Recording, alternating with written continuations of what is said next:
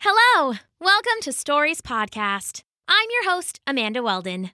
Today's story is called Acorn Milk and the Blue Goblins, an adaptation of a folktale from the British Isles written for you by Daniel Hines. This is part 1 of the story. Tune in to part 2 next week. Today, we'd like to say a special thank you to Harris and Parker and their family, Ryder, Millie, and Wyatt and their family, Jesse and Kana Quinn and their family from San Francisco, Evelyn, Maeve, and Caroline and their family, and Esther, Judith, and Akiva and their family from Wheaton, Illinois. Thank you so much, Akiva, Judith, Esther, Caroline, Maeve, Evelyn, Kana, Jesse, Wyatt, Millie, Ryder, Parker, and Harris. You are part of what makes it possible for us to continue to produce fun new stories for our listeners. If you would like to support Stories Podcast, you can leave us a 5-star review on iTunes or just tell a friend about us. You can also check out all of our merch, available at storiespodcast.com/shop. If you would like to receive a thank you in a future episode, head over to patreon.com/stories and make a pledge. Then send an email to Amanda at storiespodcast.com and let us know who to thank. Now here's a word from our sponsors. Hey, grown-ups. On the Nintendo Switch system, you can team up with friends in Super Mario Bros. Wonder. Where you can meet talking flowers. Life's full of surprises. And where piranha plants sing. And where Mario, Luigi, and Peach turn into elephants. Wowie zowie! And where this announcer turns into a... super tiny announcer. That's not in the game. Sorry, got a little excited. Nintendo Switch, the home of Mario and Friends. Game rated E for everyone. Game and system sold separately. Thanks. Enjoy the episode. Acorn Milk and the Blue Goblins, Part 1. Once upon a time, there was a happy little family who lived by a strange old forest. The forest was called the 3-Day Wood because it took 3 days to make it through on horseback. That was only if you knew the way, though. If you were a stranger, it may as well have been called the 3-Week Wood, dark and winding as it was. The family knew the forest as well as their own backyard, though, which made sense, seeing as how they were one and the same. Mother and father had grown together in the village nearby, exploring the rambling forest paths as kids.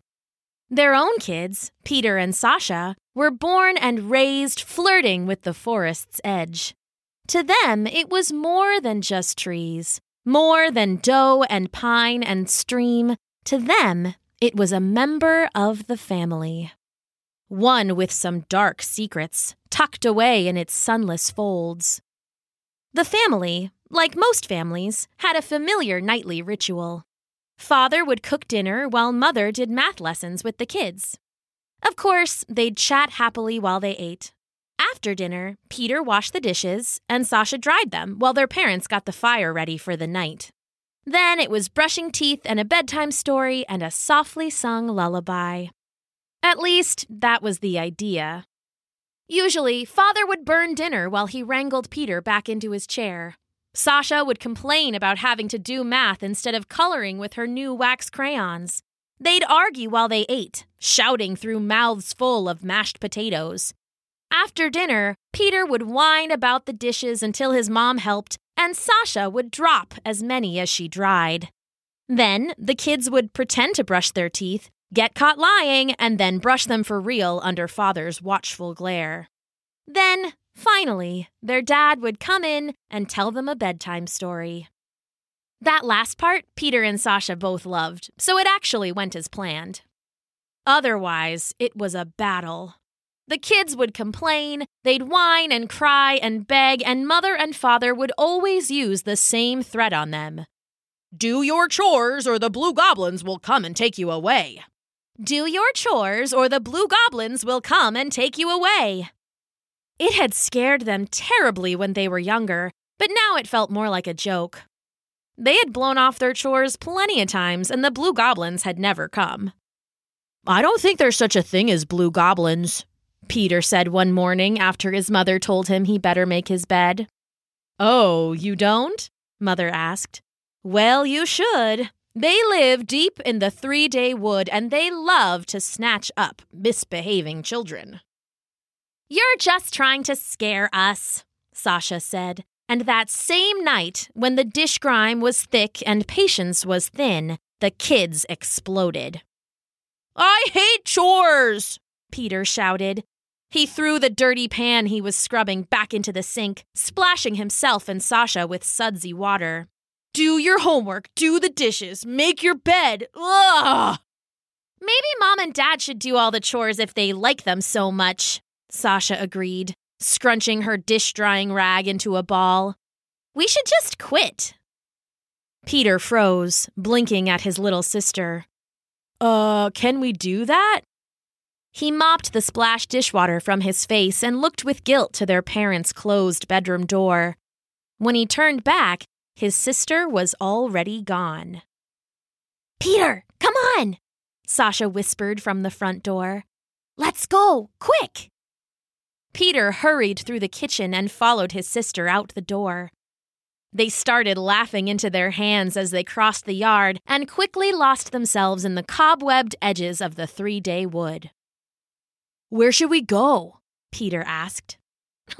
Just far enough so they can't see us, Sasha said, still giggling mischievously. We'll see how they like doing the dishes without us. They walked into the wood until the light from their little home was lost among the trees, and then a little further still. I've never been out here so late, Sasha said. The stars are so pretty. Peter led the way, pushing aside the occasional stray branch growing across the trail. The smell of fungus and pine filled his nose, and the nighttime animal stir filled his ears. I went out hunting with Dad a couple times, Peter said. Look there! He leaned over his sister and stretched up an arm, pointing out a constellation in the stars. That's Orion the Hunter. See? You can find him by his belt. Sasha craned her neck, but tree branches kept blocking her view. I want to see Orion's belt. I need to find a clearing. She ran on ahead, slippered feet whispering over the starlit path and leaves scuffling about her ankles. Sasha, no, wait, Peter called, chasing after her. Don't go too far in. We don't even have a... Whoa! He tripped over his sister, who had found a branch-free patch to stare at the stars. He tumbled head over heels and ended up on his back, staring up at the sky. A moment later, Sasha's face leaned into view. We don't even have a what? She asked, chipper as always. A lantern, croaked Peter, sitting up and rubbing at a skinned knee.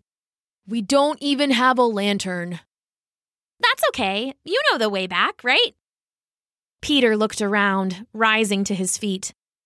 He said, eyes shifting. Honestly, I have no idea. What? Snapped Sasha. But you said you've been here lots of times hunting with Dad. I said I went a couple of times. Well, bother, she said, kicking at a rock. What do we do now? Just let me think for a minute. Whatever, at least we aren't doing chores. I'd rather be lost than drying dishes. We aren't lost, said Peter. We're just a little turned around. It's fine. That means lost. You can't fool me, Peter. Alone in the woods, are we? It was a strange voice, one that sent shivers down Sasha's spine and made Peter's hair stand on end. It was followed by hideous whispers rippling out in echo, each more jeering than the last. Lost they are! So deep in the woods. Oh, no way home! Who said that? Said Peter. In return came a callous cackle, a gruesome giggle, and a mortal chortle, too. Who said that? Ha ha ha! Said the first voice again, mocking.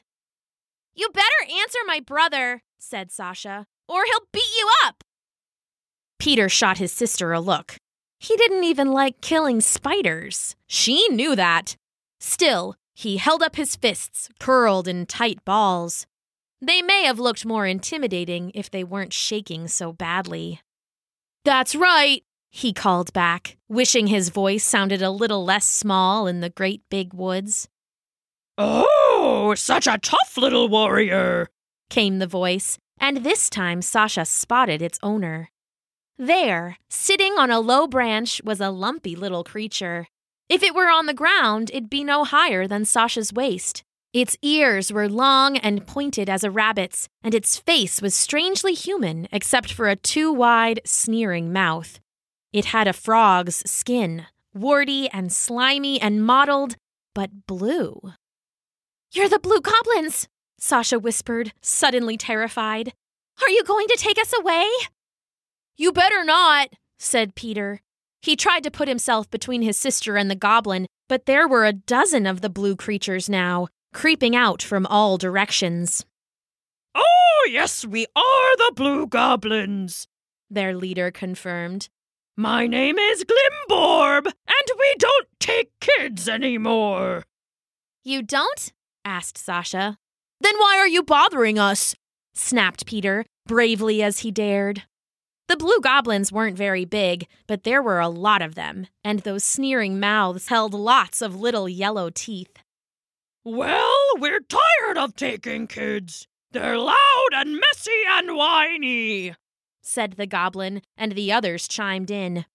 "The shrieks. The spills! The smells. So what we want now are parents. We've been watching you. You're practically our neighbors after all. We know you're tired of chores, tired of parents. Isn't that true?" "I guess so," Peter said. "Wouldn't you rather send your parents with us for a while? No more washing, no more cleaning, no more brushing your teeth or eating your vegetables." "Yeah!" cried Sasha. "What about you, Peter?" "I don't know. It would just be for a little while, right?" "Of course!" Glimborb crooned. "Just a day or two, a little visit. Parents need vacations, and I bet you kids do too. A break from chores and plans and math, a time to rest anew.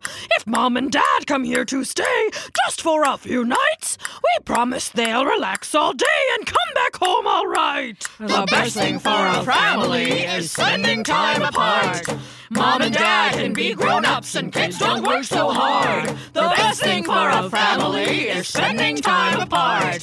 Mom and Dad can be grown-ups and kids don't work so hard. Just think about your time alone, no parents' watchful eye. Eat candy, sweets, and cakes galore. What a sugar high! Don't worry about dishes or making up your bed. Just play games and fool around. Have lots of fun instead. The best thing for a family is spending time apart.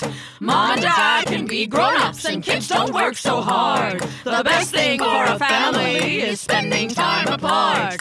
Mom and Dad can be grown-ups and kids don't work so hard. What do you say? "Peter, come on," said Sasha. "No chores. They deserve a vacation." "Well, I guess if it's only for a day or two." Good, chirped the goblin, rummaging in its ragged leather clothes. After a moment of searching, it said, "Aha!" and held up a grubby little bottle. It was glass and corked with a wad of trailing moss. "What's that?" Sasha said, scrunching her face at the thin beige liquid inside. "Acorn milk," cried the goblin happily, and the other goblins cheered. "How do you milk an acorn?" asked Sasha. "You don't milk acorns," said Peter. "It's like the almond milk Mom makes. You grind the nuts and water and... Wait, with acorns? I've never heard of anyone drinking acorn milk." "Well, that's because it's a magical milk of our own machinations. A scrumptious sweet treat of our sinister ministrations." The goblin laughed and pressed the bottle into Peter's hands. Its hands were even slimier than they looked, and Peter jerked his hand away. "Oh, gross. What am I supposed to do with this?" The goblins were already disappearing, slipping back into the forest. "Follow the blue hands home," it said. and give each parent 1 drop of acorn milk. What then? Sasha hollered into the trees. Then wait. Then sleep. Then we'll come. And then they were gone, leaving the brother and sister alone in a quiet forest, lit by the moon and stars. Did that really happen? Asked Sasha. I'd say so, Peter said, handing her the bottle of acorn milk. What do we do now? Follow the blue hands like they said. Sasha started to argue, but then she followed Peter's gaze. Here and there on the trees were glowing blue handprints, leading a path through the forest back in the direction of home. I guess we follow it? She asked. I guess so, Peter said.